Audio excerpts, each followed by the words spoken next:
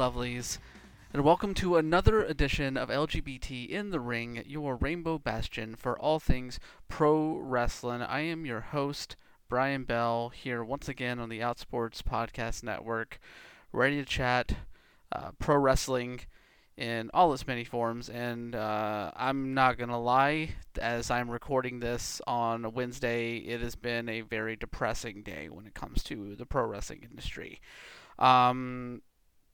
The show itself today, we're going to get into some of these topics, but I wanted to lead off here. It's been a very trying time over the past 24 hours, I'd say, for people within WWE.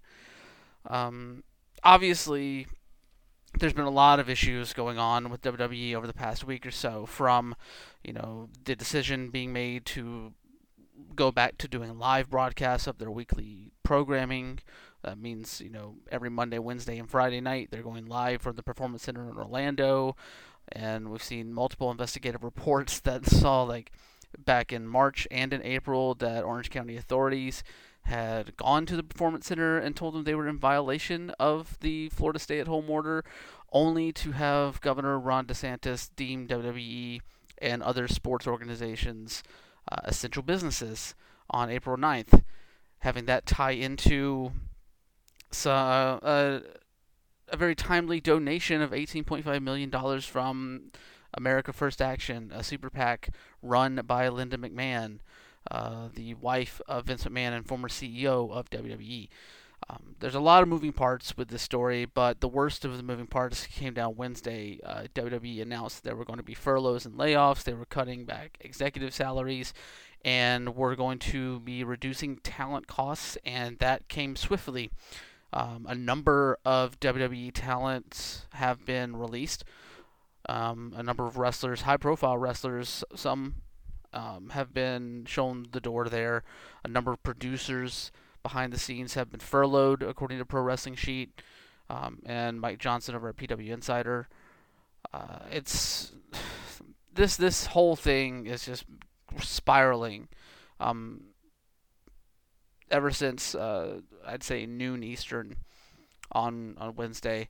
And before we get into the show, because we're gonna have fan fights, Colette Arend on here, friend of the show, to discuss these matters more in depth.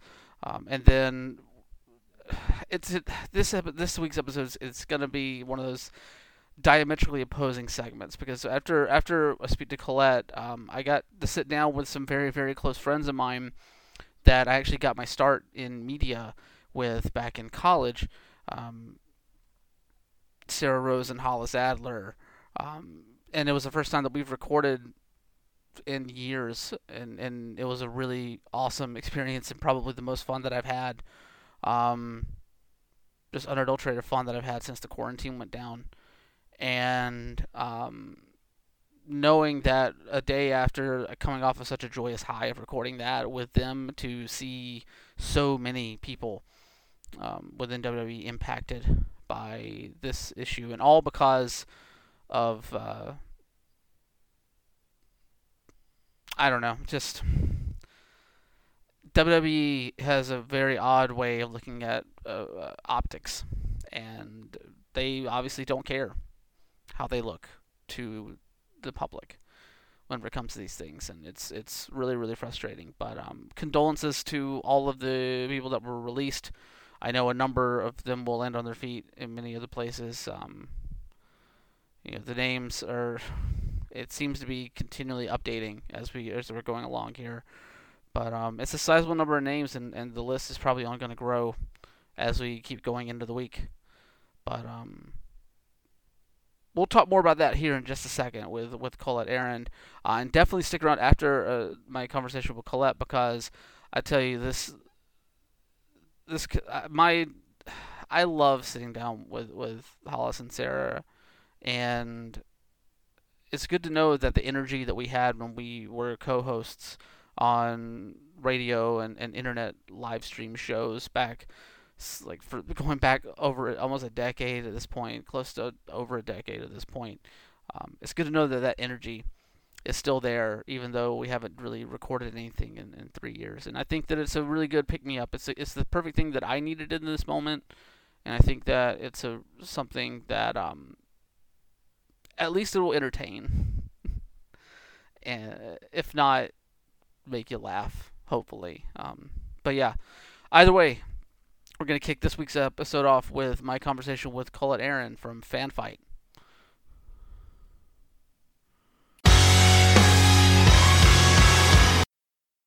What's up, guys, gals, and non-binary pals? Welcome back to LGBT in the Ring, and I am very pleased to be joined at this time. I wish it was under different circumstances, but she has been doing a lot of awesome coverage over at fanfight.com regarding the recent developments with WWE being classified as an essential business in leading up to today's untimely talent releases and furloughs and WWE, quote-unquote, tightening the belt. One, Colette Aaron. How are you doing today, Colette? Oh, I'm doing just fine. How are you? I I think I'm right there with you on the just fine tick. Um, as best as I can be for a day that's been immensely depressing, I would say, in some Yeah, ways. it's not exactly a great time to be into professional wrestling. No, no, it's not. And speaking about that, you had a really comprehensive piece go up on FanFight earlier today. An unbearable descent into hell, WWE as an essential business. And I looked over the piece, and it's a very comprehensive look at what's been happening since April 9th, basically. That was the day that Ron DeSantis, the governor down in Florida, deemed WWE as an essential business, along with all other sports and entertainment properties, um, and kind of led us to where we are now, where earlier today, WWE released a statement saying that they were going to be cutting costs. Basically, they were pausing construction on their new facility in Stamford, Connecticut, as well as Mm. making talent cuts. And they were going to be furloughing some employees, and there was going to be cuts for executive salaries as well. The most devastating and most publicly devastating thing, I think we kind of hinted to already, were the talent cuts, because this morning they came pretty I would say quickly paced, but even then they kind of trickled out here and there. Names just kept being added on to the list as it went on throughout the day. And I think we're in the double digits now of talent that's been released from the company. Um, Yeah. what was your initial reaction to like getting the news that WWE was going to be cutting costs earlier today, and then seeing like the talent that being released? I mean, so there's like a couple of things. Like the really like I was writing the article that got published today like before it broke that they were going to be making cuts. And that's not how WWE phrased it in their press release that came out today, where like what they said was they were going to be reducing talent expenditure. Hmm. Which initially, like, what I thought that meant was, making decisions as to like which, wrestlers were necessary to being at the show, which would have, essentially put those wrestlers in a situation where they were at least making their downside guarantee, like the minimum amount of money that WWE is contractually obligated to pay out to, a performer. Um, what I wasn't expecting was that within 2 hours um, of releasing that press release, that they would then go on a tear of like releasing talent that for the most part has been relegated to their B shows.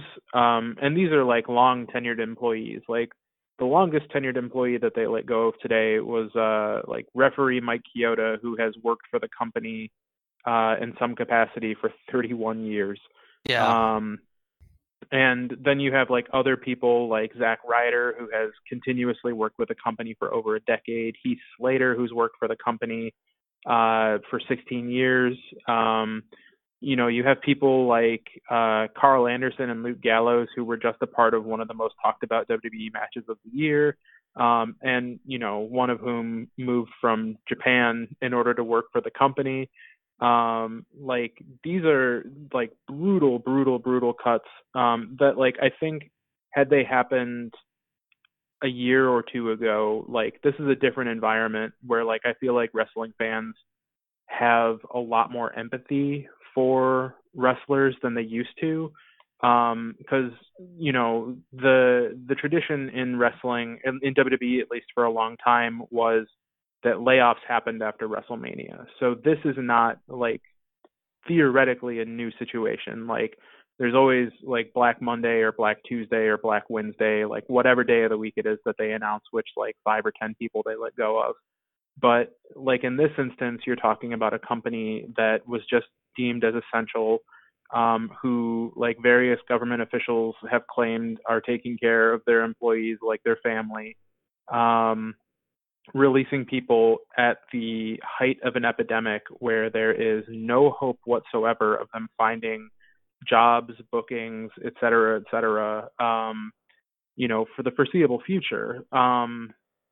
And they're doing it like hours after a press release that stated that they had, $500 million of capital, both in money that the company has and in like debt, like possibility to carry debt, uh, like 2 hours before they start cutting people who honestly aren't making that much money to begin with.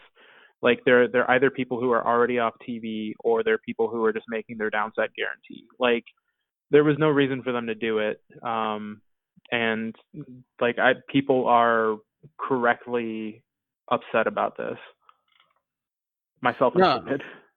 yeah, I'm in that boat as well.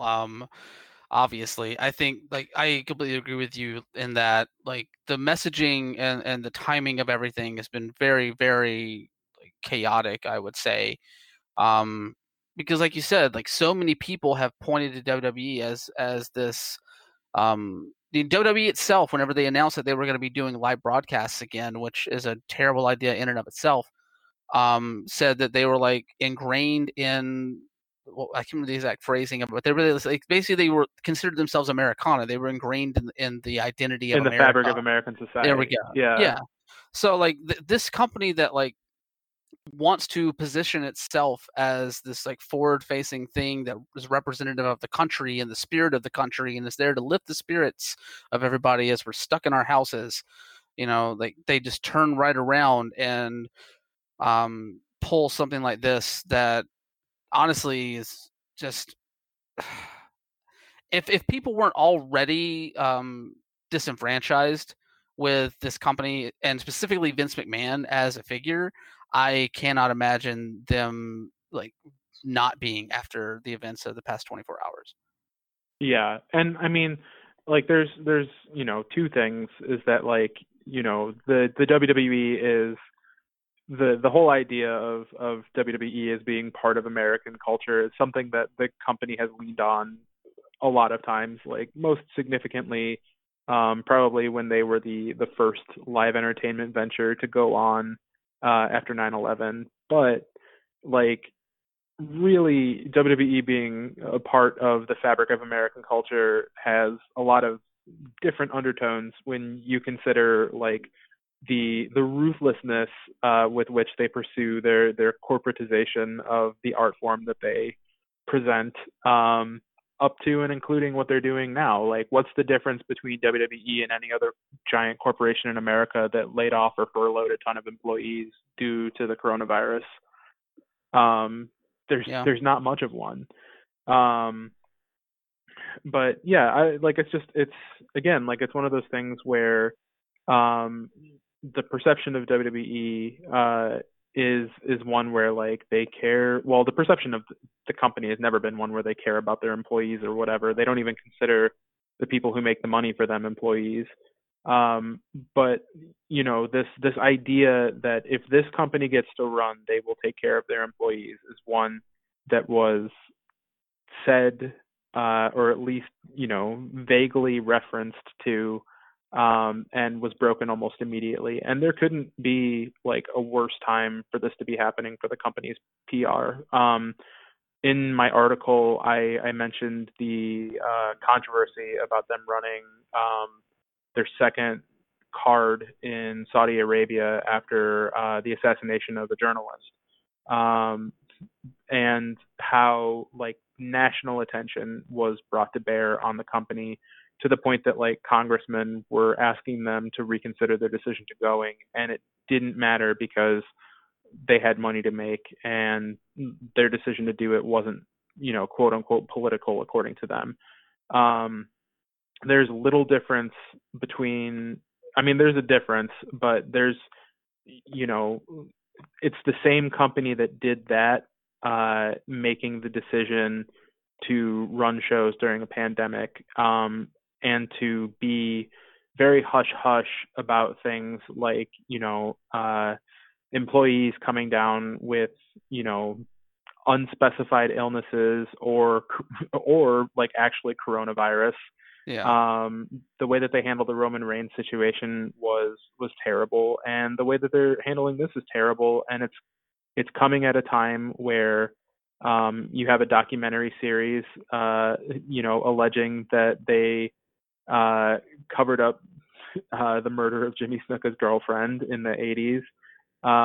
You have this happening at the same time, conveniently enough, when the former CEO of the company slash wife of the chairman of the company is using her position as the head of a super PAC to pledge $18.5 million to advertising in the state of Florida.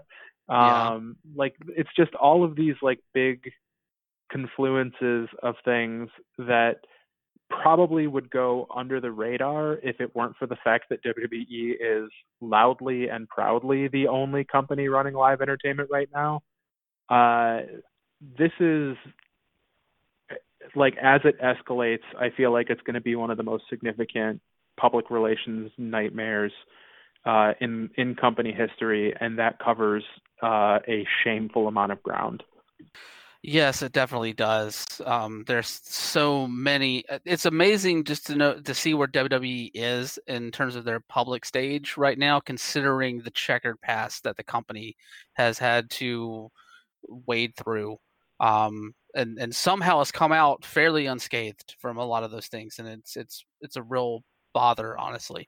I want to go back to, you brought up the issues with Linda McMahon and the state of Florida GOP, because that does raise some questions about some of how the company was deemed essential by the governor's office. There's been some reporting from Spectrum News 13 down in the Orange County area in Florida that at multiple times in March and April, Orange County Sheriff's Department was dispatched to the Performance Center to basically tell the WWE that they were in violation of Florida's stay-at-home order by running events. I think this was at the time when they were still recording events, and Right. And they basically defied that order. And then within a few days was whenever finally you had DeSantis's office come out and say that they were an essential business. And of course, that coincided right in the same, like within 24 hours, I want to say, of the donation from America First Action, the super PAC headed up by Linda McMahon. How do you feel that process like appears to the public eye? Like, how do you feel knowing that there's all these different things that you can apparently connect the dots to, but the dots haven't been fully connected yet, and there's definitely something more to this story? Yeah.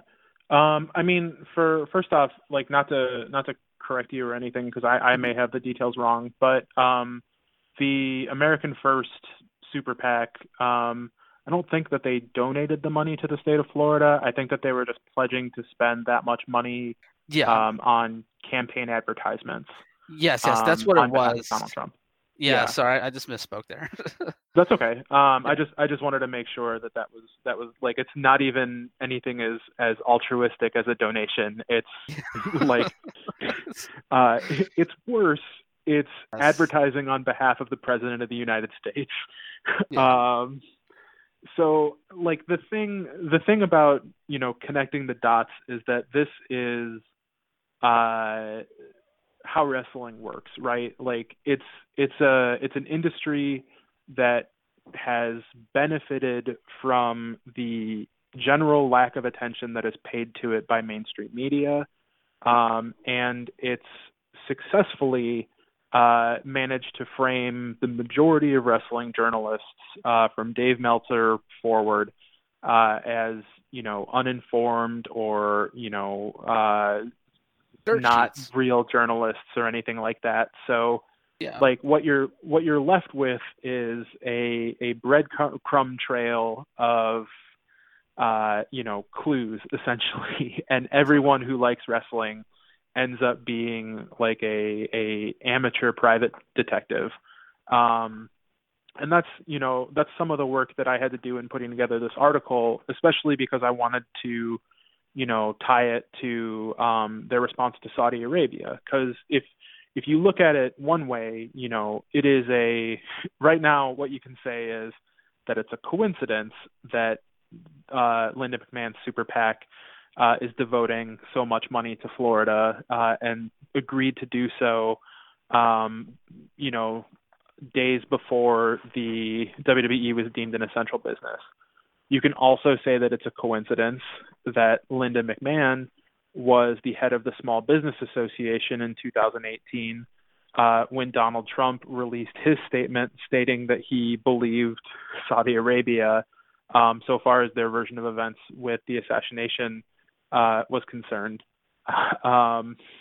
Which essentially, like when the president says that something's okay, you can go scot free, and do whatever the hell you were planning on doing. Which for WWE, that was cashing in on part of their 10-year contract with the country that they were asked not to go to. So when you have these small coincidences laying around that add up to a big story, like a company deciding to run an event in a country that they're asked not to, or a company being deemed essential during a pandemic where non-essential services have been shut down, and where it's already been an issue where the police have shown up and asked them to stop doing what they're doing. Like it's hard not to make those connections, both as a fan and as someone who is like ostensibly a reporter in the field. And there's the issue that we're facing moving forward is largely one of access, because now you're in a situation where wrestling journalists largely rely on internal sources for their news, in a company that already has kind of threatened people with being fired if they leak spoilers, where they are currently firing long-tenured wrestlers, just seemingly for no reason, outside of quote-unquote tightening the belt. The information that's going to be coming out about this is going to be scarce, and we may not know the full story for years to come. Just like, just as an example, like the Jimmy Snuka's alleged murder of his girlfriend in the 80s. And that sucks. Like, just bluntly, like, that sucks. It sucks Yeah. not knowing. And like it has to fill not only fans, but like wrestlers and employees with anxiety. Like, it wasn't just wrestlers who were laid off today. And like, it seems like producers were largely furloughed, but Lance Storm tweeted about how he was let go, and he was only just recently rehired at WWE. And I forget her name, unfortunately, but the writer who was responsible for the Otis and Mandy storyline was fired today. It's the kind of situation where, like, when everybody is terrified about the status of their job, nobody is going to be talking about this, like, for a while, outside of the people who've been released and are either thanking the fans or WWE for their time. Yeah, and the writer you mentioned, her name is Andrea Lissenberger, Mm-hmm. who was responsible for the Otis Mandy Rose storyline. No, it's definitely a cause for anxiety company wide, and I'd say definitely a cause for frustration. And I'm sure even with the loss of internal sources or the increased threat of people speaking out within the company now as people are losing their jobs for real. I don't know. I feel like there'll be more of this story to tell as we go forward. I don't know. It's It'll at be least the now. story about this Oh yeah, company for a long time. definitely, definitely. Last question for you here before we wrap this up. Obviously, this isn't the only thing that has put Vince McMahon's name into the news recently. We also had the shuttering of the XFL, filing for Yeah. Chapter 11 bankruptcy last week after suspending this operations for the season, and um, and a lot of criticism has come Vince McMahon's way for filing bankruptcy whenever he had so much money earmarked for basically bankrolling that company with outstanding debts to like stadiums and athletic commissions and a bunch of other places that are now going to have to be listed as creditors as the XFL tries to find a buyer in bankruptcy. Which they're not going to find. No, they are very, very unlikely that happens. Do you see this, like, knowing that, is this more of a WWE problem or is this a Vince McMahon problem? Well, considering that WWE apparently owned a portion of the XFL, despite them saying that wasn't going to be the case, you could say that it's a WWE problem. But I think that any WWE problem that comes up is ultimately a Vince McMahon problem. Mm. And I don't follow football. I definitely didn't follow the XFL, so I don't know how things were, quote unquote going, but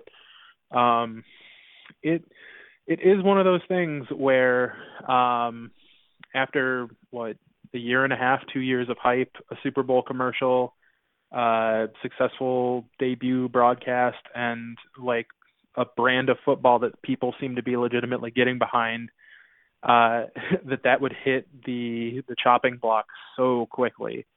But as you said, like with all of the debts hanging over its head, Chapter 11 bankruptcy is not an uncommon way for businesses to go about restructuring, or just completely disappearing. I think that most people would speculate that a second American Football League wasn't something that was going to last forever, because I remember the Football League that was around like 2 years ago. The AAF. I forget what that one was called. The AAF, yeah. Yeah. Like that one also had positive praise. People were into it. It lasted a season. But as you said, there was a bunch of money earmarked to it. Vince McMahon is himself an incredibly wealthy man, and it's one of those things where, like, at least to the best of my knowledge, the XFL was a privately owned company, so they don't have the same obligations that the WWE does as a publicly owned company. But the problems facing WWE and the problems facing the XFL are ultimately very different. What I would say is that both of them share a common cause. Yeah. There's a common denominator there, I feel, and both situations, as different as they are, share too many similarities that just make it hard to ignore in a lot of ways. You're talking about people's livelihoods. Yeah. That's the long and short of it. Is at this moment, companies that definitely could sustain the quote unquote burden of the contracts that they willingly signed. It's I don't even know. I can't even put it into words. How upsetting it is that this is happening. Yeah, I think you aptly put it earlier when you said it sucks. So I think we'll just leave it at that. It sucks. Because this story's this story's going to keep on developing. Yeah, and we'll I know you'll be over there covering it at FanFight. We'll be covering it here at Outsports as we keep going along. But I appreciate you taking the time out to chat about the recent developments here on the show and let everybody know where they can find you online. Well, you can find me at FanFight, which is at fanbyte.com/wrestling.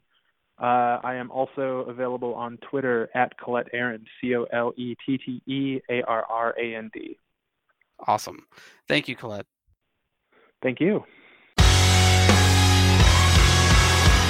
Welcome back, guys, gals, and non-binary pals. Oh, Jesus. This episode of LGBT in the Ring is very, very, very, very, very, very special to me because this is just going to be me indulging personally and having two of my favorite people in the world that I've been friends with for, over a decade now at this point. Almost half my life. We're almost to the half of life point, I believe. Jesus Christ. Yeah. Fucking Phil. We ruined you.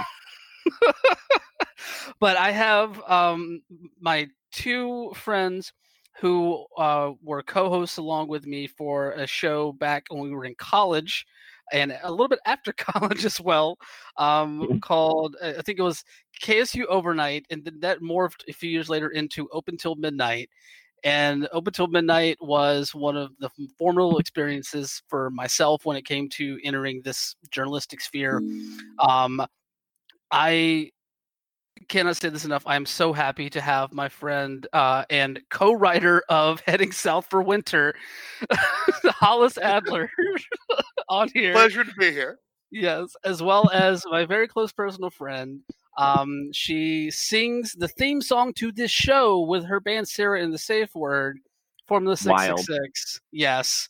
Also, she works for the Atlanta NPR affiliate, Sarah Rose. Welcome to LGBT in the Ring. Thank you. God, this is so great. This is like, I think this is we were talking before we started recording. I think this is the first time that we've been like together on a recording in almost 3 years. Almost 3 years, yeah. Yeah, because like I think Open Till Midnight ended in like the summer of 2017, and it kind of ended fairly abruptly. But yeah. But no, that was a fun time.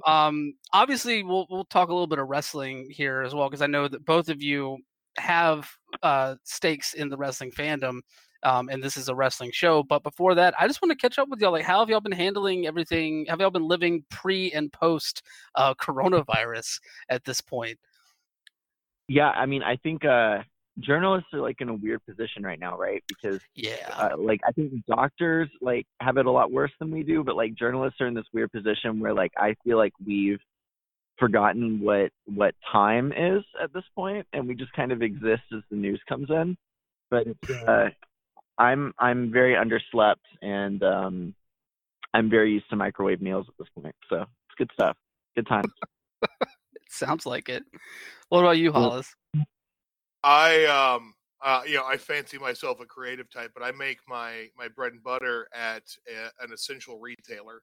I work as basically like the second line of customer service defense, and it's a hellscape right now.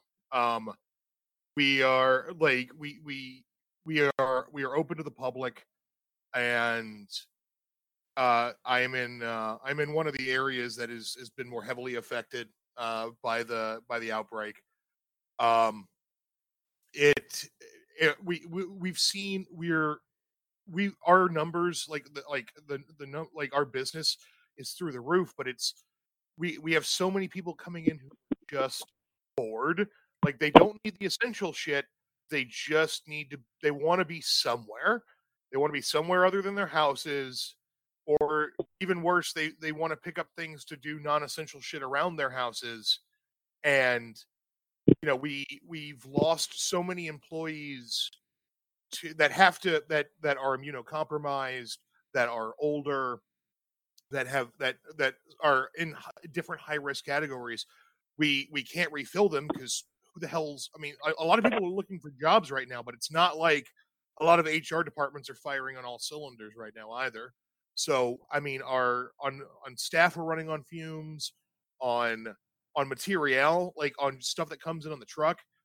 A lot of it's been cut to the bone. A lot of manufacturers, they're making, they're gearing up to make like the most basic or most primitive, most essential versions of their products, but they can't. A lot of them just can't meet demands. They can't because a lot of them have also lost a lot of their front end workers, and nobody seems to want to understand that.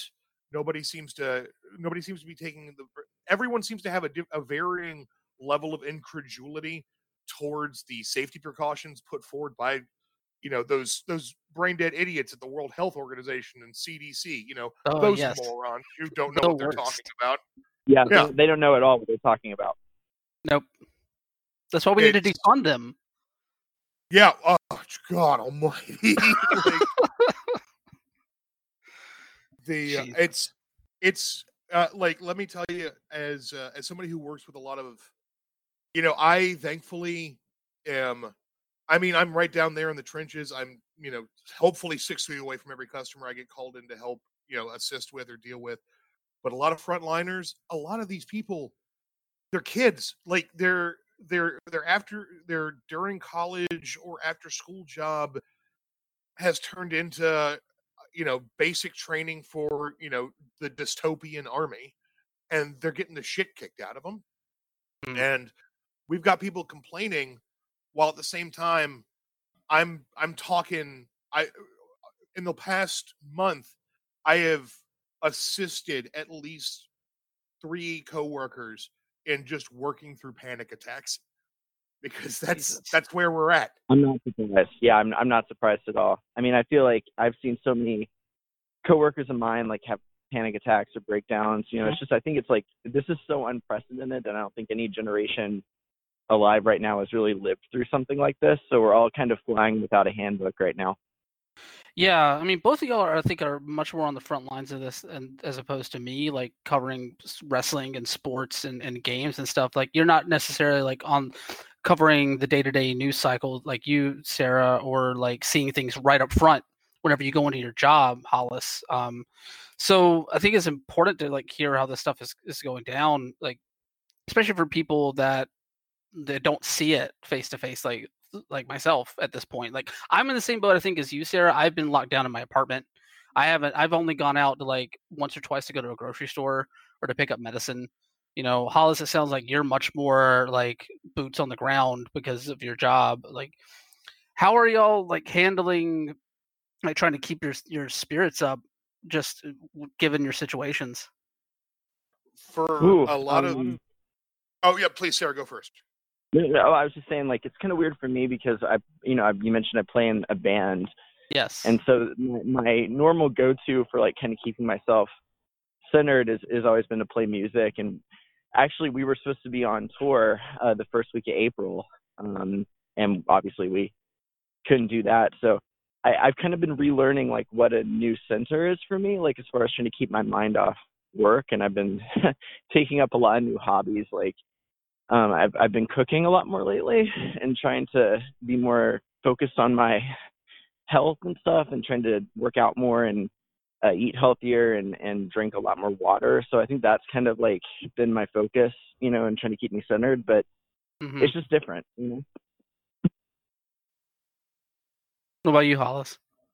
I really honestly, I was, again, I'm not trying to, I don't need anyone looking up and letting some people I work with know about my feedback, but it's a lot of it's going to just keeping my coworkers in one piece. There was more than one 30-hour work weekend in the past month for a lot of people that I know. I have coworkers who are averaging around 68 to 75 hours per pay period. That's a week. That's what me personally, like, just, and being able to just like sit and just shoot the shit with them. about, and just, figuring out, like, what are you into? Are you into video games? Are you into sports? I can bullshit about you with anything. Like, what do you want to talk about? What do you want to, you know what I mean? Yeah. Me personally, I've been getting a lot of when I've been awake, when I haven't been too strung out, been getting a lot of mileage out of media. A lot of creatives right now are out there just saying, "Hey, we're making this. Come, like, look, we're bored. We're in the house. We're making this." Or like, "Hey, I made this. It's a rough draft. I probably wasn't going to publish it. Yeah, I've thrown it up onto Wattpad or whatever. Please go read it, enjoy it." And not only is it heartwarming to see creatives just like, here, please have something that doesn't suck right now, but it also it's a great way to just, take your mind off shit, where it's just like, I could think about the 10 to 13 hour workday I have ahead of me, or I could read somebody's Scooby-Doo alternate universe college age, romance fan fiction. I could do that instead. That's what I want. So. Yeah, that's, I want to read about, Velma trying to figure out how she can date both Shaggy and Daphne at the same time. Like, I hear there's a way. There's light at the end of that tunnel, Velma. You just stick to your guns. Believe in your dreams. Process of this. Yeah, they'll figure it out. Yeah, it's gonna be great. Yeah. Yes. Totally. It's just, but it does. Like, I know both of y'all are in the content creation business, and let me tell y'all, as somebody who has spent the last 2 months being way too tired to do shit, it matters. Like, what y'all are doing right now, it really does help out. Being able to have another podcast or audiobook or radio show, something to throw on, to listen to while I'm trying to get through the day, it can make all the fucking difference right now. It really can. Yeah, and that's another reason why I wanted to highlight at least one thing that you've done, Sarah. I know you and the band kind of got together and did a cover of Fountains of Wayne's Mexican Wine recently that y'all put up on your Facebook page. And I just had to say, like, watching that was it was a gut punch just because of the circumstances of why that was put out, but it was awesome. Like, I thoroughly enjoyed watching that video. Yeah. We had a blast doing it. It was weird to do because, we recorded each of our parts at our own houses and stuff. We weren't actually together. I haven't seen the band now in probably about a month and a half. Mm-hmm. So I think it was good for us because it kind of like scratched an itch for us a little bit because we were all missing playing music together. But it was kind of a weird experiment and like doing things long distance. But I think it came out pretty well. We were happy with it. Yeah, no, I completely dug it. And I was wondering what went into the... Oh, sorry, Hollis, go ahead. No, I just wanted to say absolutely, I loved it. I teared up. It's one of my favorite songs from that band. I'm not gonna lie, I got a little misty. I did not. I laughed more than twice at Keenan's antics. Same. Yes. Same. Keenan's deadpan antics are like the best part of that whole video. Just like, I love it. Like, he's somehow able to look like he's playing a guitar masterfully while also like impatiently pacing back and forth waiting for a subway train to arrive. It is a skill. Yeah. It's hilarious. Yeah. I'm curious, what made y'all choose Mexican Wine as the song to do? Well, it was hard, because I think a lot of people don't know that Adam Schlesinger was a brilliant songwriter. I mean, if you just know him from Stacy's Mom, which is a hilarious song, and the video is funny too.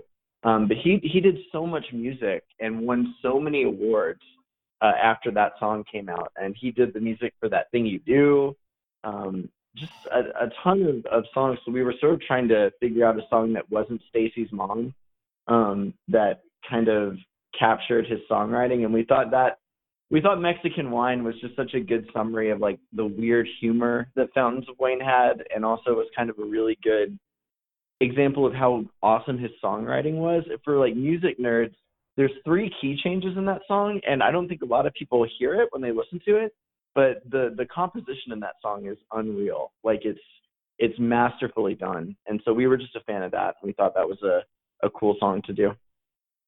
it always Mexican Wine is my favorite Fountains of Wayne song, and it always reminded me in a way of They Might Be Giants, where they so much of their talent. I'm not a big music guy. I know what I like, and I could talk a little bit about music. Not I'm not a musical guy. I'm not musically inclined typically. I just like the stuff.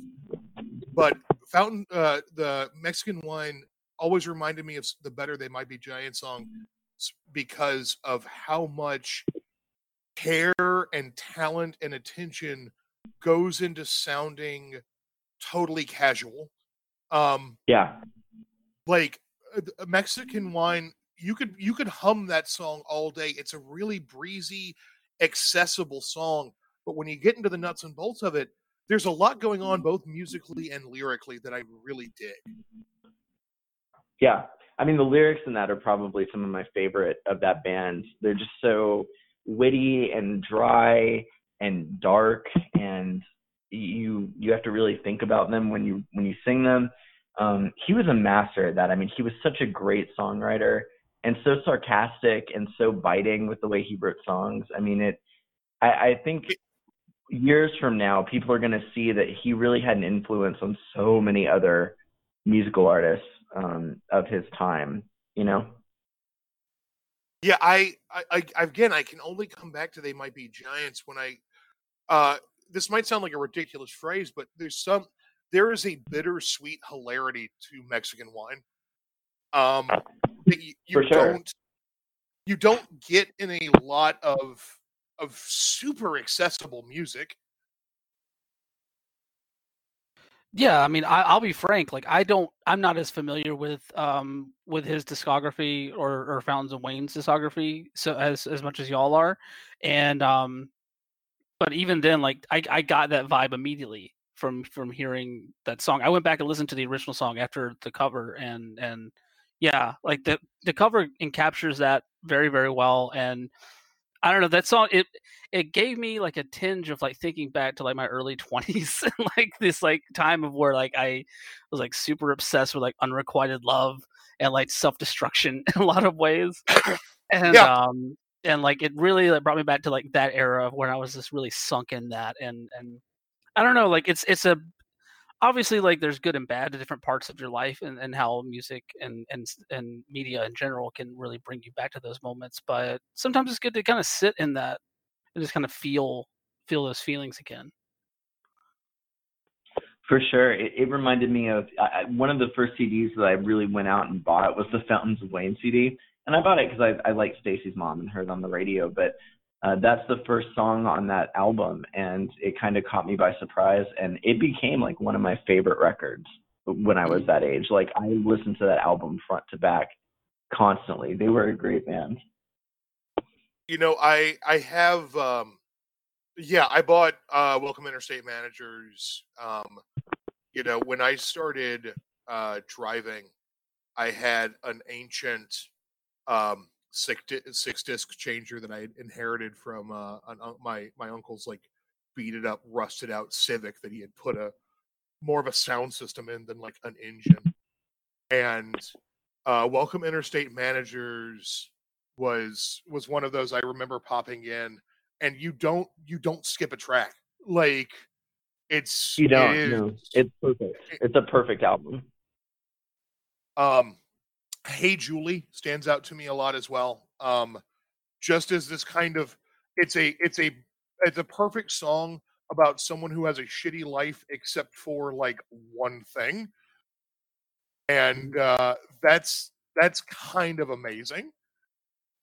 I'm actually like thinking back to Fountains and Wayne and like where they were in my rotations between bouts of like Bat Out of Hell 2 and like whatever Iron Maiden I could get my hands on. I remember them reminding me a lot of Semisonic as well. Semisonic, yeah. That's another great band from that era.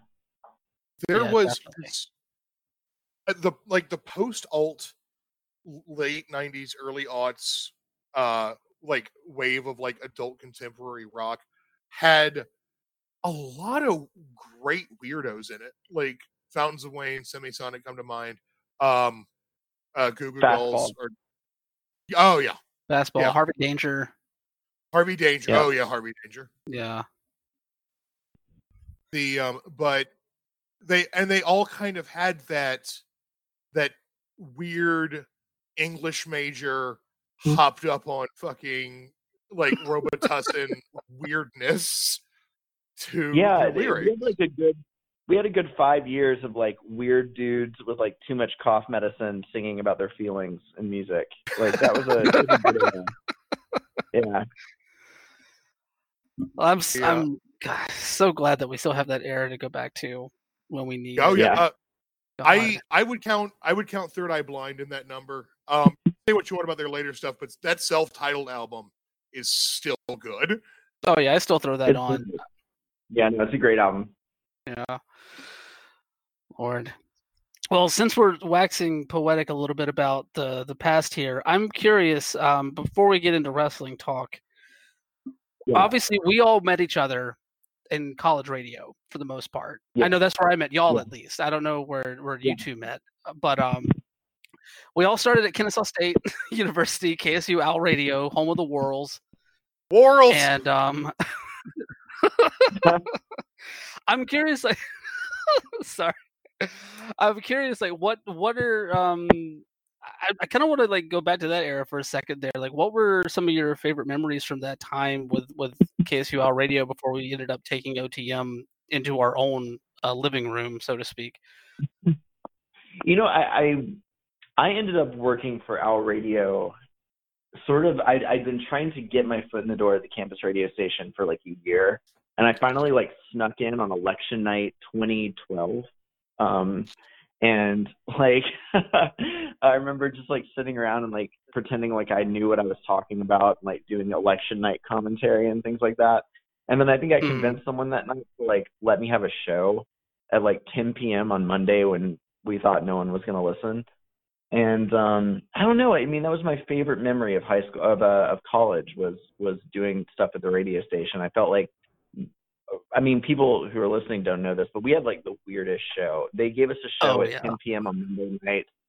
I think they gave us that time slot because they thought that no one was going to listen at 10 p.m. And I mean, it just felt like we had such a medium to do a bunch of dumb, stupid, creative shit, you know, on the radio, with no rules.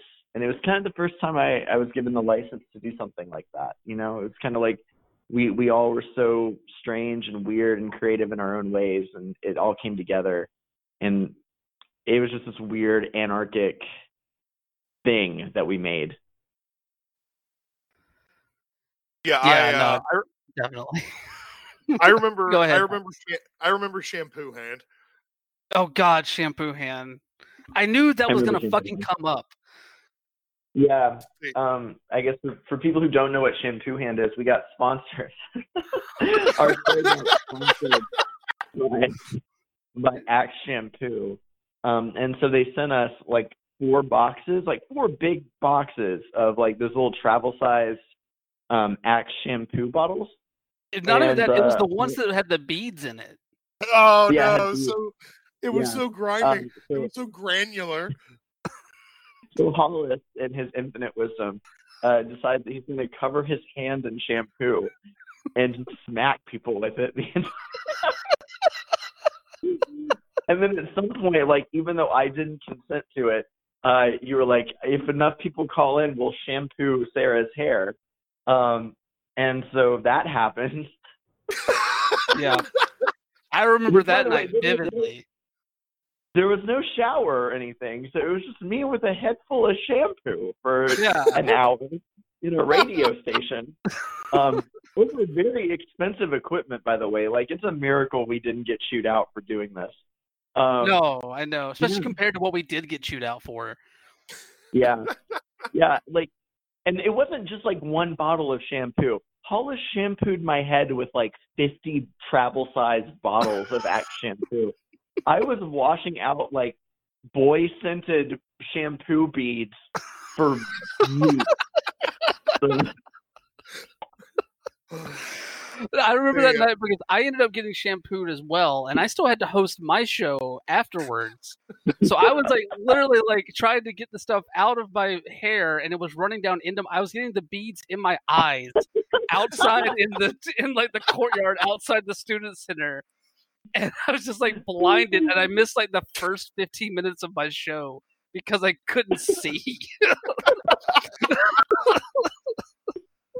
How's You're this all shampooing welcome. everybody?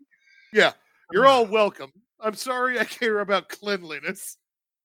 I have nightmares about shampoo hands, though. So thank you. Yes. God. One day you're walking to your car and you smell beads. You smell beads somewhere in the darkness. Yeah. God. That is definitely one of those nights that sticks out in my head. Hollis, I'm sorry, what were you about to say? No, it's just we were basically, they gave us the dump the garbage slot. I think just assuming that we'd get bored eventually with no feedback, but I do remember distinctly. I want to say like our 5th show, we had planned on doing our normal show, and the guy who followed us up, Mr. Jasmine, he wasn't coming in that night, so we're just like, okay, we'll stay on, whatever. And we were trying to figure out what to do, like with our extra radio time. And finally, I think it might have been Wonderboy who was like, "You just want to say words that sound dirty but aren't?" And we were just like, yes, we're absolutely gonna. So I just remember like speeding to one of the terminals and typing into Google words that sound dirty but aren't, and just like we spent something like a 17-minute musical break just compiling a list between the 3 of us of words we were allowed to say on the radio but sounded like we shouldn't be able to say on the radio. I think the one that stuck out in my mind was dongle. That was one of my favorite ones. We said dongle a lot. Yeah. I think I said fuck like more on the show than anyone else did. I got written up so many times for swearing on the show. I was terrible at it. Yeah, back when we had to control what we said. Yeah. Lord. Now we can say fuck dongle as much as we please. Yes, you can. Yeah. I just remember like I'll tell you about like my experience like going into Our Radio. Like Sarah, you said you were talking about like trying to get in for like a year. I literally just went because I had it suggested to me as a good way of like meeting people because I had just moved to the area and I had knew no one. So I went in there for like the first meeting, like that introductory meeting for the semester or whatever, and like ended up talking myself into like a midnight slot for a sports talk show. And it was directly after your show.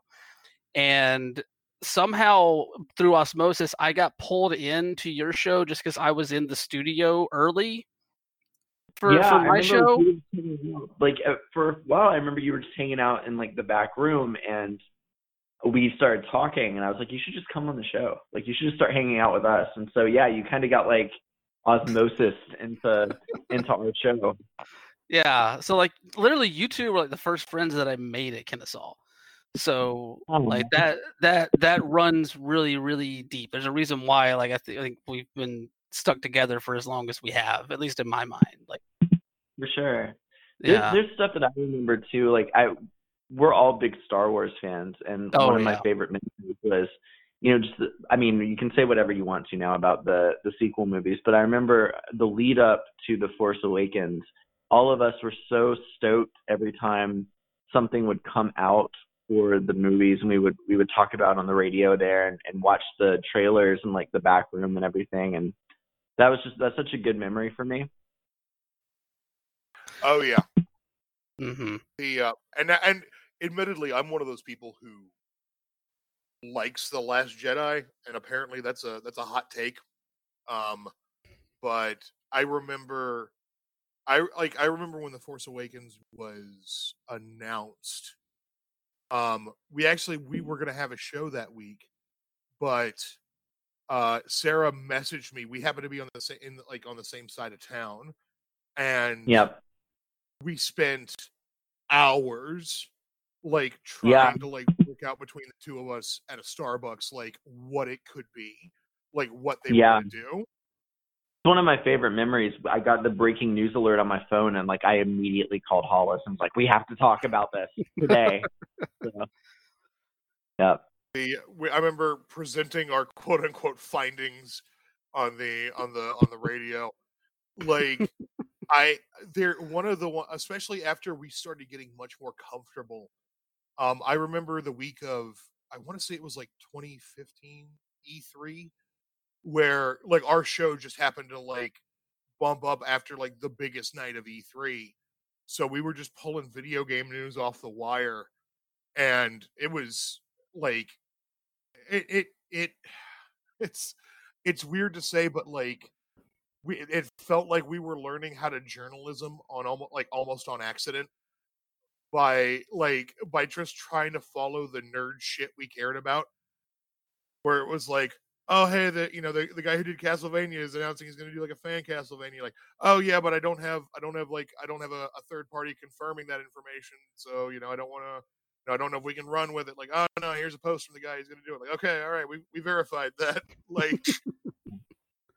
Like, I feel like we were showing due diligence on accident. I mean, we definitely cut our teeth in that arena there, I would say, both on the journalistic side and on the surreal side. I remember one of my fondest memories is there was a lot of music related stuff that we did on the show. Two of my favorites would be whenever we had the chance to spend a good 18 minutes dissecting the Insane Clown Posse's what was the name? Miracles? Yes. Miracles. We dissected that song lyric by lyric for who knows why. and then for some reason, like y'all, I know why, but y'all just constantly torturing me with Kesha throughout like the years that we had this show running. I have since come around. I will say that much. I have since come around on Kesha, but at the time, that was like kryptonite to my ears. I was about to say, I hope you're somewhere praying, Brian. I hope you're somewhere praying. I actually like that song a lot. That is one of the best "fuck you" songs I've ever heard in my life. Yes. God. I remember the last show we did on the radio. We did like something like a 12-person rendition of Rebecca Black's Friday.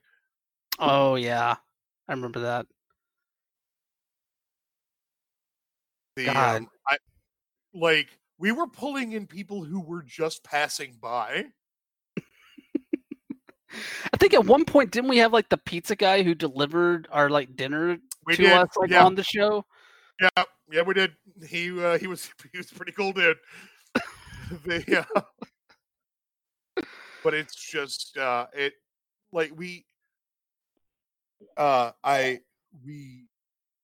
I don't know if we got away with shit or if they just, because we were on like one of the deadest time slots, they didn't give a shit. But it didn't stay one of the deadest time slots for long. No.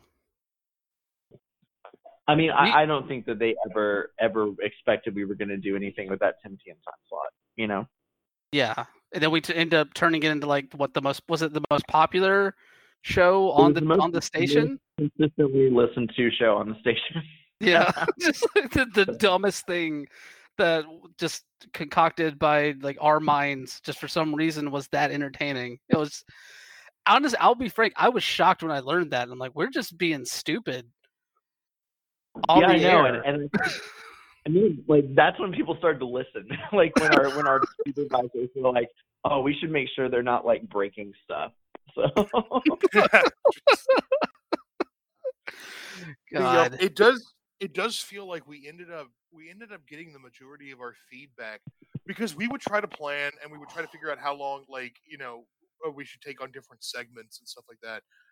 But it feels like the shit that people keep reminding me of, or I'll still get Facebook messages about them, is the shit we just were like, we'll wing it, whatever. Like we thought we had more material, but it turns out we have like a dead half hour, where it's just like, here's here are the movies from the 80s that are the most stupid. Like, we were excellent at milking for time. Like we're champions at that. Yeah. Oh yeah. It's like which horror movie is the most Linnea Quigley? Yeah. Oh yeah. The by the way, the horror movie that has the most Linnea Quigley is clearly Hollywood Chainsaw Hookers, or Sorority Made in the Slimeball Bolorama.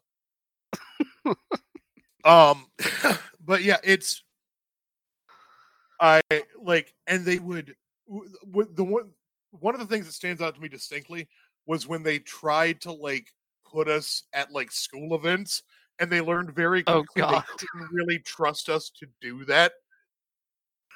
Yeah, I remember how you got permanently banned from being on a microphone for any Out Radio event ever, because it was so for people who don't know, it was the grand opening of the new cafeteria at Kennesaw State, and Hollis was on the microphone and said, "Come on down. We have great food here. We're not making any dildos." Yep. And no one took the mic from him at that point. He kept going. No, you had like a 5-minute long monologue about the difference between cafeteria food and dildos, and it was impressive as hell. In my defense, I was very tired. Like I think I had just gotten done with the longest written work I had to do for college up to that point, and it was like, now we're gonna go talk about a cafeteria, and I was like, cool.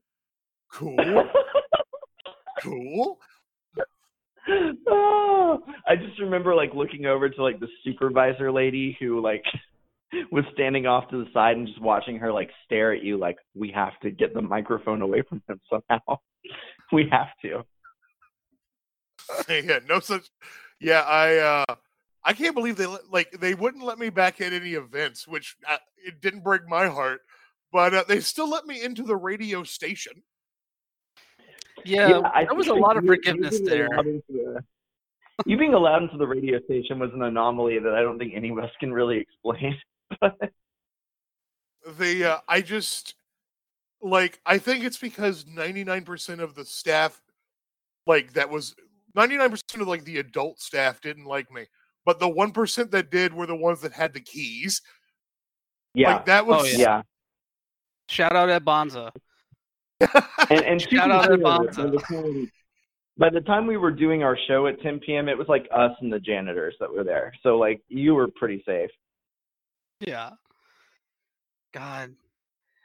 Of course, that actually reminds me of like probably the biggest controversy that we had there during the time that we had the show. Drink. Drink. Drinkgate. Drinkgate 2K15. Jesus. So basically, what happened? As we mentioned before, we got away with massively shampooing each other in the studio around this giant equipment. But for some reason, the minute that we brought a bottle of water into the studio, that's where the line was drawn. And we got reprimanded. Sorry, go ahead. No, you tell it. It's so funny. So we got reprimanded the next week. And I remember the first thing that we saw that gave us any clue that we were in trouble was that the manager of the station at the time, the student manager of the station at the time, I can't remember if he sent us the photo or if the photo was just up in the studio when we walked in, but it was just a photo taken from the security camera in the studio. And it was us sitting there, and on the paper, it had these red squares around all of the 3 bottles of water that were around the equipment, and it just had lines drawn out to giant block letters, drink, on all 3 of them. And that was like the only clue that we got until someone actually finally told us that like we were in trouble. It was like the most surreal, dumb thing to walk into the studio and see.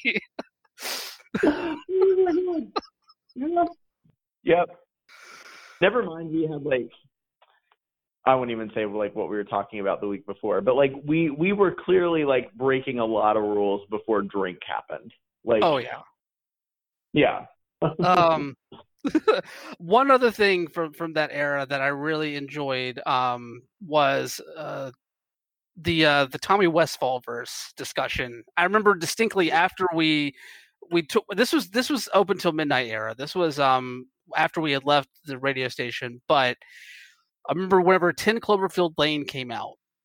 And I know, Sarah, you have an obsession with Cloverfield and the ARG that goes along with that. Yeah. Yeah, for sure.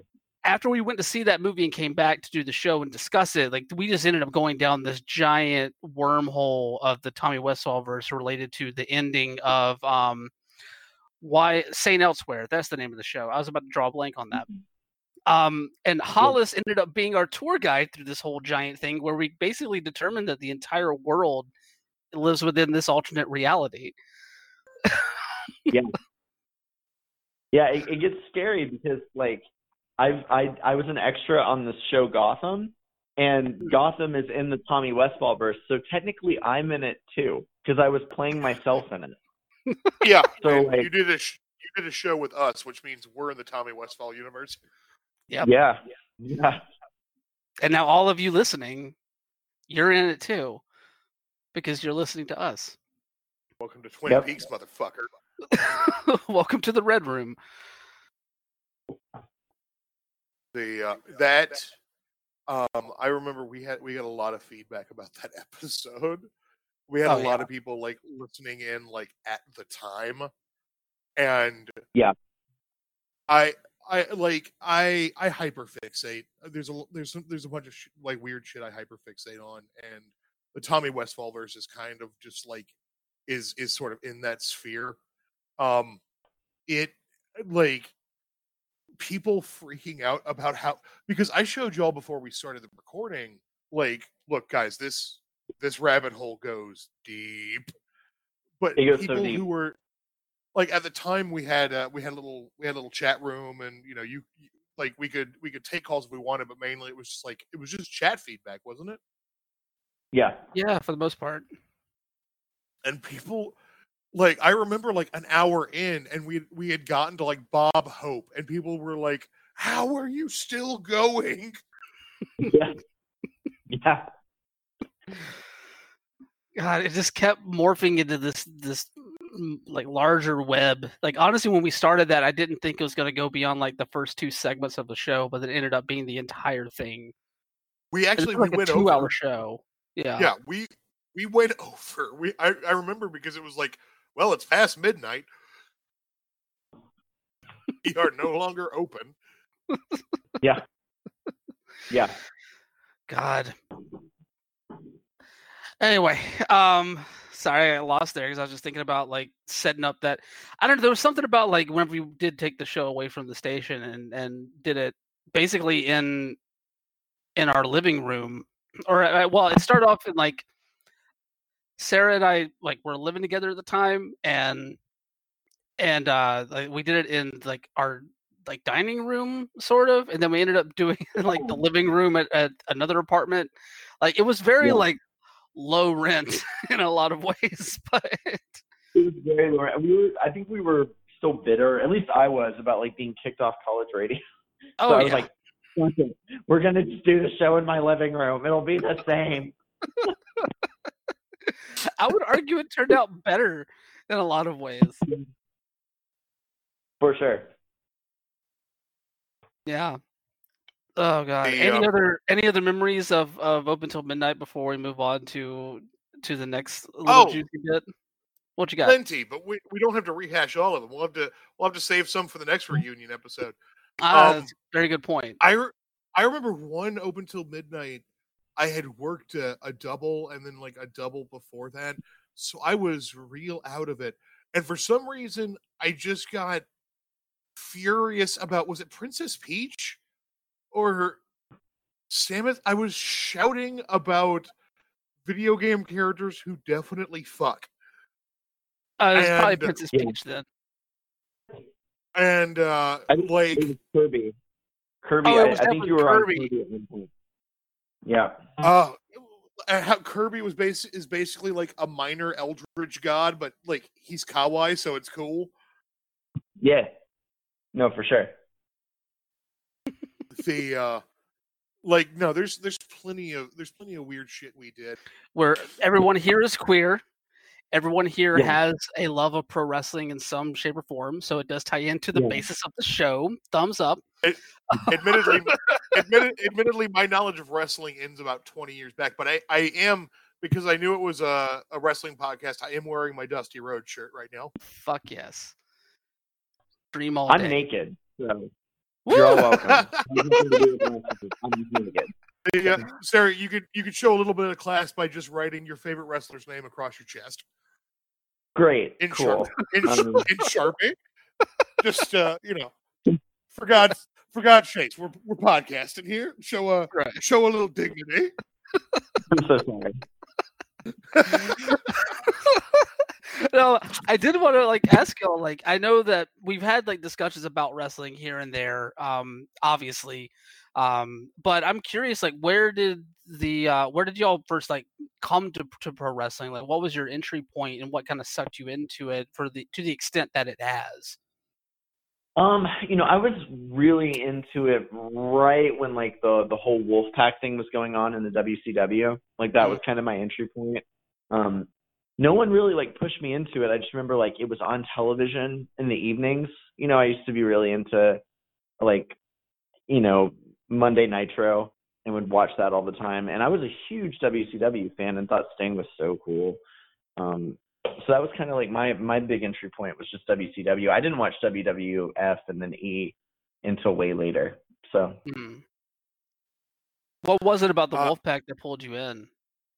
I just thought the factions were so fucking cool. When it was the red versus the white at one point, and I got so into what team, what side Sting was going to be on, and I don't know. I just thought that was the coolest shit.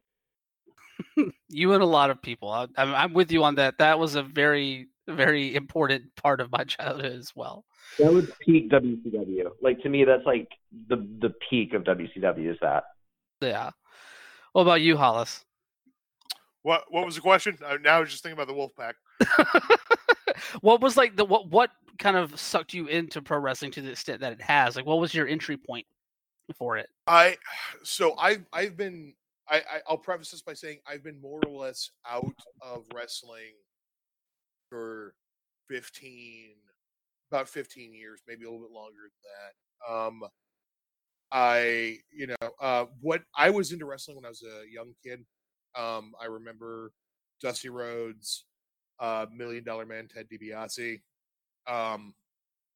I remember watching it on the super stations. I remember watching it around Saturday morning cartoon kind of, or local UHF, monster movie watching, just you watched it because, there was nothing else and you didn't want to go outside yet.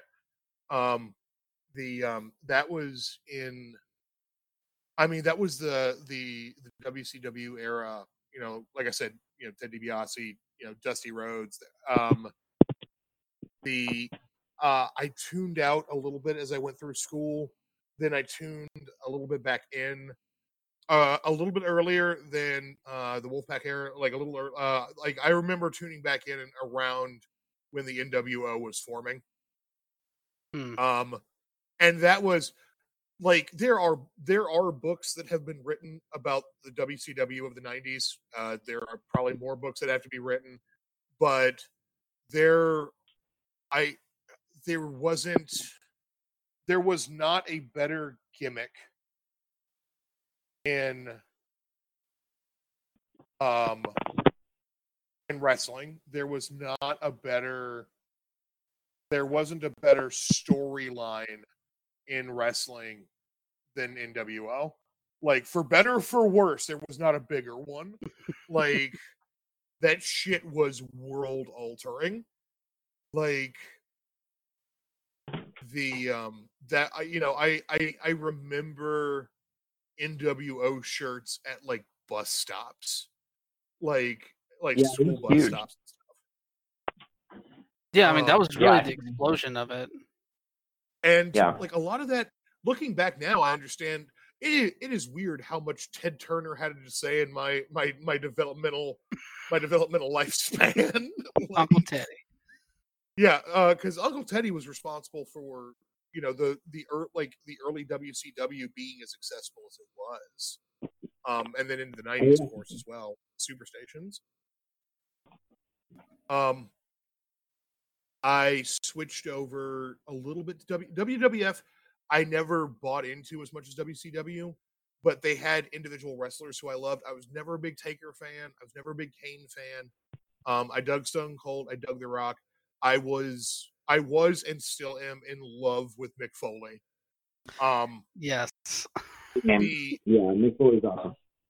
Yeah, Mick Foley is probably, like, if I had to pick the two greatest wrestlers of all time, it's Dusty Rhodes and Mick Foley. Like, and everyone has their own list when it comes to that. But if Dusty Rhodes and Mick Foley aren't at least in your top 10, you got a bad list. Like, you need to go back to formula. Sorry. Go ahead. No, I was going to say, like, I knew having you on the show, Mick Foley was going to come up. I'm infinitely curious. Like, I know we've had long discussions about Mick Foley throughout the years, just one-on-one or in groups. But I'm curious, like, what was it about Mick that drew you to him? Honestly, I think a part of it was the same thing that drew me to Dusty Rhodes when I was like, oh man, here are these dudes standing among like gods and monsters that look kind of like me. Like, neither Mick Foley nor Dusty Rhodes could ever be called the sveltest men in the world. Not the lithest guys out there in the bunch. And there was a certain amount of like showmanship. Like when I think, like, you've got wrestlers who try to be understated or try to be cool, like those are their gimmicks and stuff like that, or try to be like hardcore and like tough and scary. But like Mick Foley and Dusty Rhodes, like their bits were just being like the most outrageous motherfuckers they could possibly be. And that still has appeal to me. Like it's like, yeah, you can be cool or like a badass or something, or you could be like insane. Like you can just be like this insane, larger than life motherfucker. A lot of it with me too was that like even in WWF or WWE, no, it's still F at that point, I think. Yeah. He was doing shit that just you didn't see unless like you had a cool friend who told you about this thing ECW. Like, yeah, the Mick Foley was pushing the boundaries. I still point to the Hell in a Cell with him and Taker. Oh, definitely. Now I want to preface that by saying it should never fucking be done again. Nothing like it should ever be done again. It should never be replicated. It should never be lauded as a totally legit cool thing to do to your fucking employees or do for entertainment. But when those two motherfuckers drop, there is wrestling's a show. Like, wrestling is a dog and pony show. And if the dog's really good and the pony's really good, then you have a fun time. Right. But the Hell in a Cell with Taker and Mankind, for a split second, to everyone in the world, it was real. It was actually real.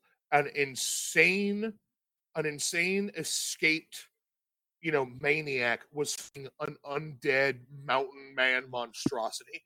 It was fucking real because your brain couldn't process that someone could fake a fucking 16-foot drop.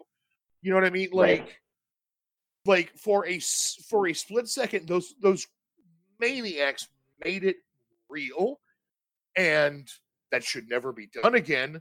And that in the capacity that they did that, but it was a unique formula. It could not. I don't think it could have been any other two wrestlers. And I do think that there's a reason that you can still say in a cell and people know exactly what the fuck you're talking about. Yeah. Oh yeah, for sure. Like that's a legacy that will never leave. Oh yeah, never. And No. that story made real energy. I tuned out. I was never a big Triple H fan, and I tuned out mid-aughts, late to mid-aughts. I remember tuning back in a little bit when CM Punk was becoming like the CM Punk definitely had that kind of story made real energy to him. Mm-hmm. Yeah. I remember that moment really being like the first time that the three of us bonded over wrestling was the Pipe Bomb promo in 2011. Yeah. Because we were back in the back room of the studio during like a break on Open Till Midnight. And we were like, I like pulled up the video because I had heard about it because we did our shows on Monday at that point, like you said, during Raw.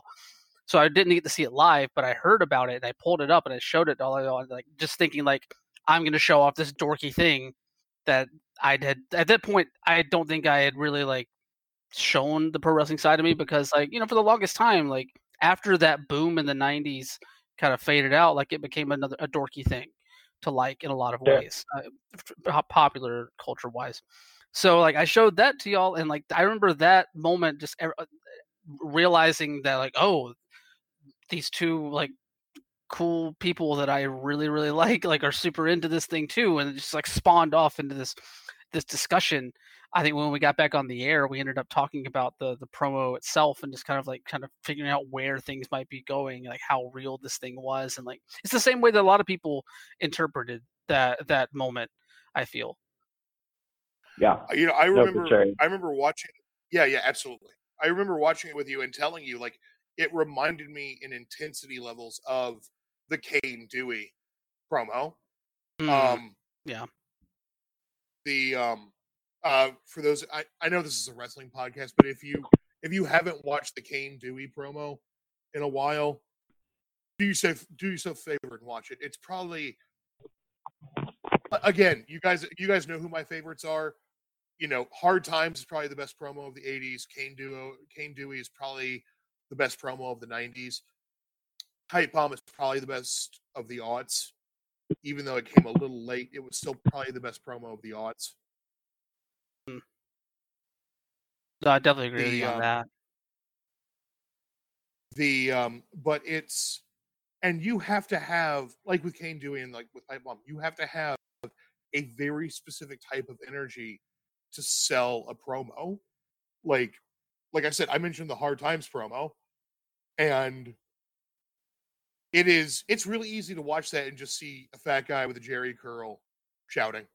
I freely admit that, you know what I'm talking about?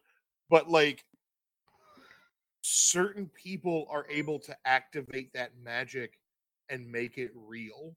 And like you showing me, I had heard of CM Punk. I had never really cared until you showed me that promo.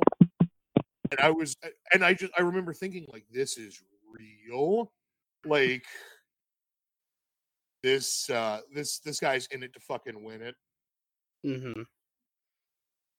It's a pivotal point for like personally and within the wrestling world, I think, for a lot of people that were watching at that time.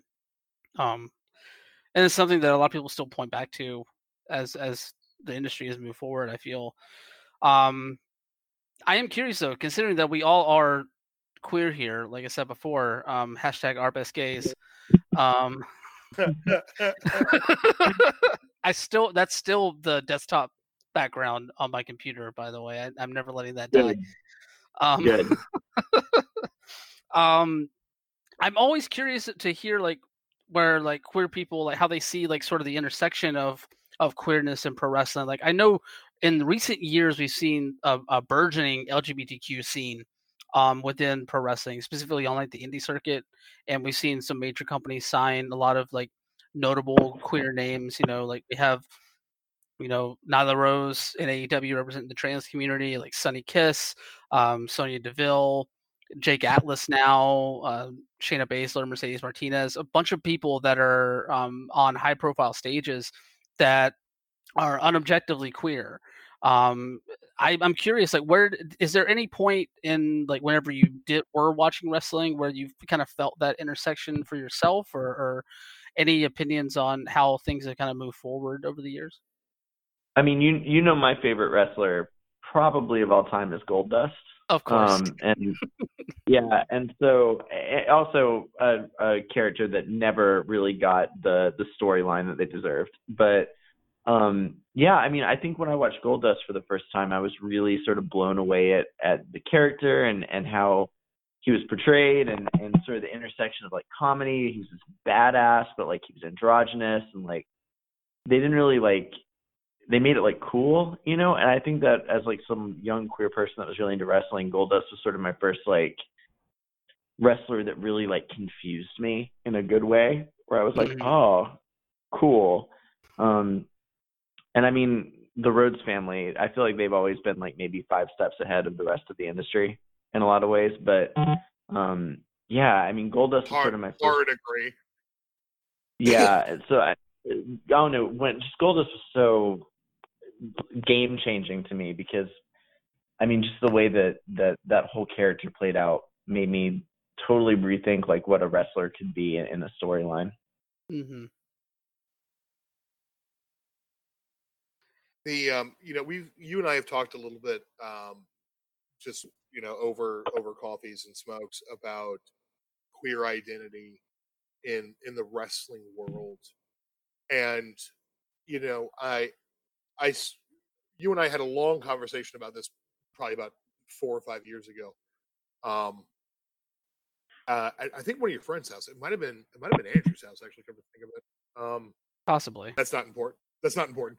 The important thing is, one of the things I said to you there is one of the things that keeps coming to mind, and that is, as long as Vince McMahon is the major player in this industry, things are only ever gonna get better by inches. That's just who Vince is. That is not saying that every inch is still a victory. Like, yeah, every inch is still worth fighting for. But like, it's walking against the wind, and Vince is the fucking wind. You know, looking at storylines he has had a strong creative hand in, looking at his behavior in interviews when this topic comes up, at least, you know, years ago, like when we were doing the show, and I tried to tune in more to be able to, you know, give my 2 cents. Like, Vince sees it as a tool in the creative / narrative arsenal. It occurs to me, like, he doesn't see it as a group of people who should be represented. Like, and I don't think that that's too far off from how he sees other minority groups, or at least that's how he saw him in years past. I can't speak to, you know, where his head's at these days. Yeah. I'd have to be able to tune in more, you know, do my due diligence. But yeah, well, I mean, that kind of plays into that kind of plays into some of the stuff that, like, you're talking about the Rhodes family being ahead of the curve as much as they have been. Like, Cody leaving WWE and joining up with the Young Bucks and Kenny Omega and Tony Khan to form All Elite Wrestling. Like, they've been much more the standard bearer for inclusivity, I feel, in the past year or two when it comes to pro wrestling. I know that they haven't really done it with, if you believe the interviews that Cody has done, it was not done necessarily with intention. But let's face facts. We're living in a world where the All Elite Wrestling Women's World Champion is a trans woman, and that is something I never thought I would see when I first started watching wrestling back in 1996. Like, yeah, same. I would have never expected that. Yeah, and even like, yeah, we talk a lot about Vince and we talk a lot about WWE, but like they're making strides here. That they have people that they've had people showcase like the rainbow flag on WrestleMania's stage. You know, they've had like little bits and pieces here and there. They have also had some major missteps. Even recently, going back to December with the Liv Morgan situation, and I think it's even more so one of the reasons why a lot of queer fans of wrestling have kind of delved into the independent scene as much as they have, because that's where you're seeing queer people being able to carve out their own slice of this industry and create their places where they can tell their own stories and build characters that speak to that community specifically. You know. Yeah, I mean, I think that there's just that license there of like if you're queer, and I think that people have like a better forum in those independent circuits. You know, there's not Vince McMahon there to make things bad in a lot of ways. But yeah, I mean, I think that the indie circuits like that. I mean, even to give Billy Corgan some credit. I mean, NWA has actually had some pretty cool queer storylines recently in their circuit. So yeah, awesome. I mean, Ashley Vox is on the NWA roster right now, and Ashley Vox, proud representative of the family. So, yeah. You talked about thinking about seeing something like this back in 1998. Like, fuck, you're talking about Vince and the bullshit that happened not but 20 years ago. You know, I remember the fucking Perry Saturn, Chris Jericho, you know, wear a dress for however long, fiasco shit. And like, isn't it funny? A guy's wearing a dress. Like, and not really. It's not actually hilarious. Thank you. Yeah. It's amazing to see how far things have come.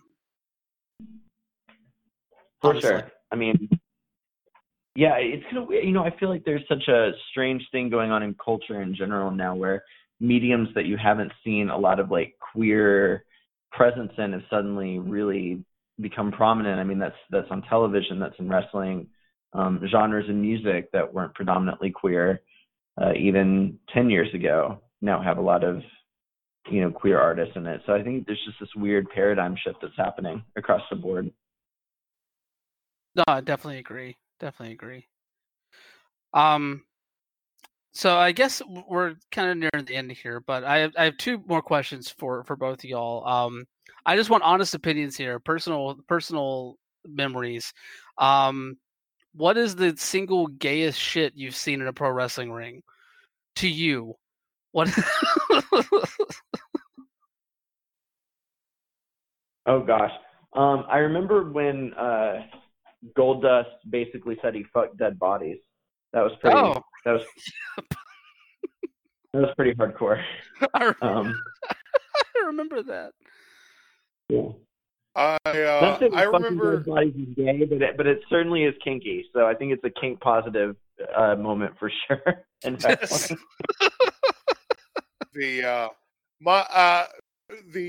mine. I will always remember Chyna and Miss Kitty's Master and Slave shirts. Oh God. I will always remember them, no matter what. I will always remember them in the darkest points of the night. Whether I want to or not, I will always remember them. For a lot of reasons. A lot of reasons. A lot of reasons that were core to my development as a human being.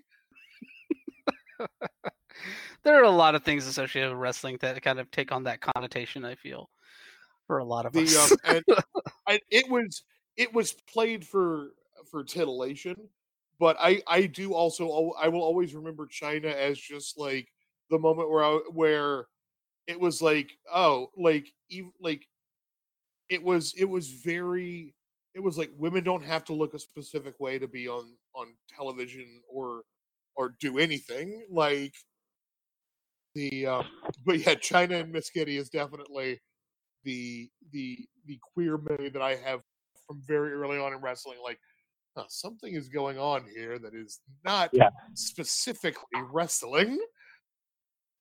Chyna was so cool. Chyna was like the coolest wrestler. Chyna is amazing. She is easily in my top 5 wrestlers as a performer and as a person. Yeah. No, Chyna was great. Love her. Final question, and this is something that Hollis, I'm going to put you on the spot here a little bit. Going back to our days with Open Till Midnight, one of my favorite segments that we would do on the show was the lightning round. Oh shit! Lightning round. when I least fucking suspected it, it came from me. You had to know. You had to. That thing was like seminal. Like we did it almost every week of the show. See, like you knew we were out of ideas, like for how to fill the time on the show. When I just went, okay, lightning round. So, because we're at the end of the show, and we'll probably do another reunion show at some point because this has been a blast, and I just enjoy talking to y'all, whether we're recording or not. Guys. It's same. I miss you guys so much. I know it's been too fucking long, but to close out this reunion episode of LGBT in the Ring, how about if it's not too much trouble, Hollis, you want to do a quick lightning round? Do you want me to give you two a lightning round? I'm down if you are, Sarah. I'm all for it. Let's do it. Okay, all right. Lightning round. Brian, best duo out of the two, Wayne and Garth or Sifl and Ollie? Oh God, Sifl and Ollie. Correct. Sarah, best place to wear pants that isn't on your legs.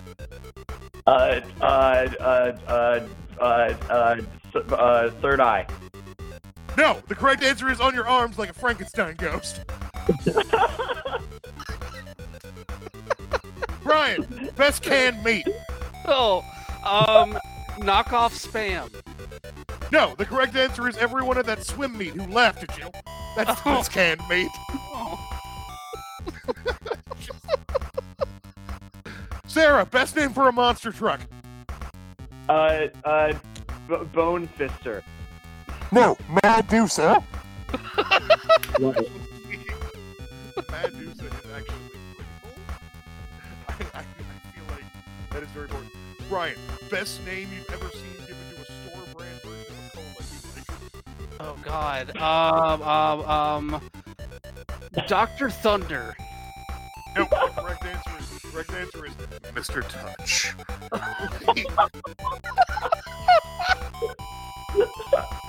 Mr. Touch is the correct answer. What does Mr. Touch taste like?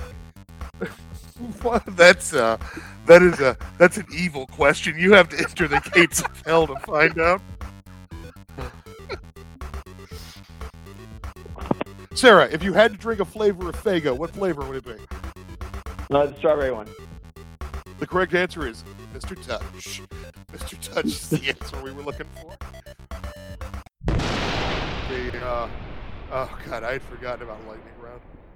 Oh, it's so good. It's so good. Well, Hollis, I'm pretty sure I woke up my roommate who was sleeping for his night shift. I apologize.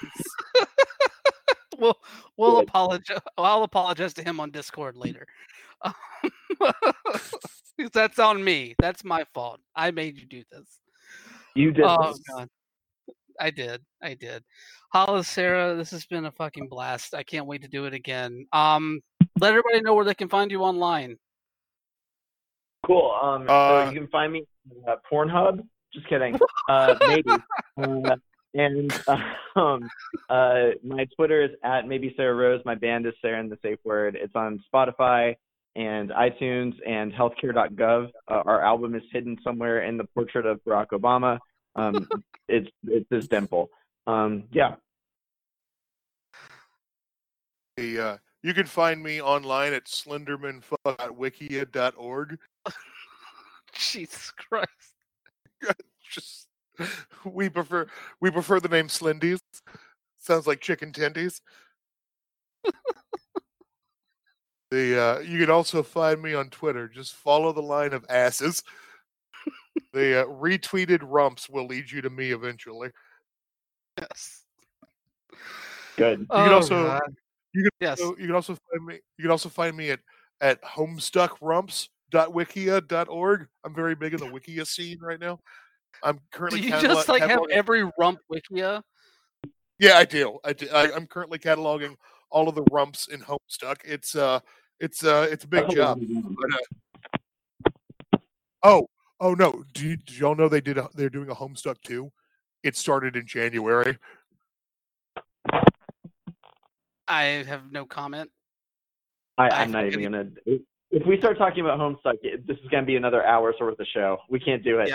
Yeah, we'll save that for the next reunion. But Jesus Christ, I need to bleach my ears now. We'll talk about Homestuck next week. God damn. This has been too much fun. Thank y'all for coming on. Thank you for having us, Brian. Yeah, thank you for having us. It's been so great to talk to y'all.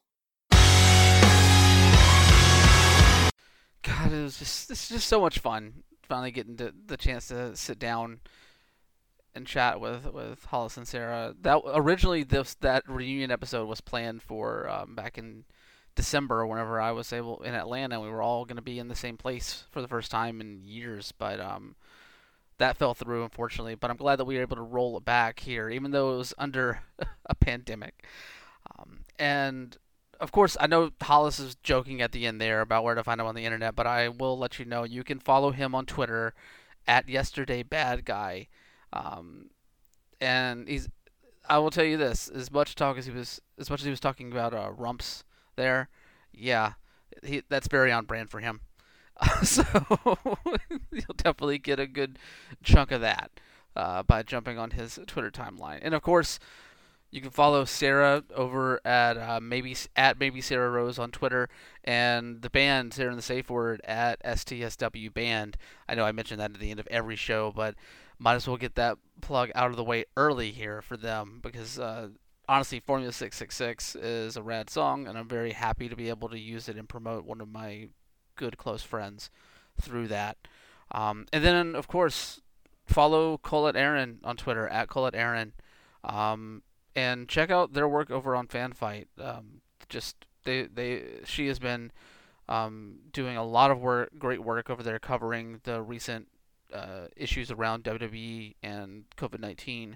And honestly, FanFight just has a lot of there's a bit of everything for the pro wrestling fan, from the fun to the critical to the introductory. Like, it really is a burgeoning website for pro wrestling coverage, and I really enjoy it.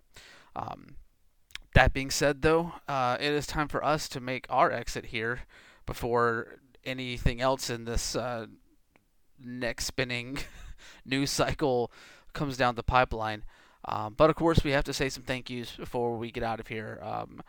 We already mentioned Sarah and the Safe Word, but you can definitely follow them on Twitter. You can find their music on Spotify, as well as on Bandcamp at sarahandthesafeword.bandcamp.com. And the album that our theme song, Formula 666, is off of is called Red Hot and Holy. It's a banger. And then, of course, you can follow them on, I believe that the cover of Mexican Wine is up on YouTube as well, on their YouTube channel, and that is a must-see. It's heartwarming and a fitting tribute right there. And then, of course, the Progress Pride Flag design by Daniel Quasar is a product of Progress Initiative. You can find out more at quasar.digital. And if you're into video games, you can tune in every Monday night at 8 p.m. Eastern, 5 p.m. Pacific for the Mr. Video Game Super Show. It's a gaming news podcast that I host alongside two of my close friends, including the one that Hollis apparently woke up while we were doing Lightning Round tonight. Slacker Kite and Lady Merowin, two awesome Twitch streamers that I have grown to love from doing this show for a couple of years now with them. But yeah, it's just 2 hours of fun, critical analysis, as well as just being goofballs and holding the video game industry to task as best we can. But that's over on twitch.tv/Dead Sun Entertainment. Son like the star, not like the child. That's every Monday, 8 p.m. Eastern, 5 p.m. Pacific. Yeah, and I think that's going to do it for us this week. Stay tuned to Outsports. We're continuing our coverage throughout the pandemic, and we've been putting out some really fun stuff, really informative stuff, and I am just really glad to be able to have that group to work with there, and I don't know if I say it enough, but I'm very, very thankful for that. So, yeah, it's been a blast. We will see you next week, but until then, stay messy, wash your hands, and we'll see you next week. Bye.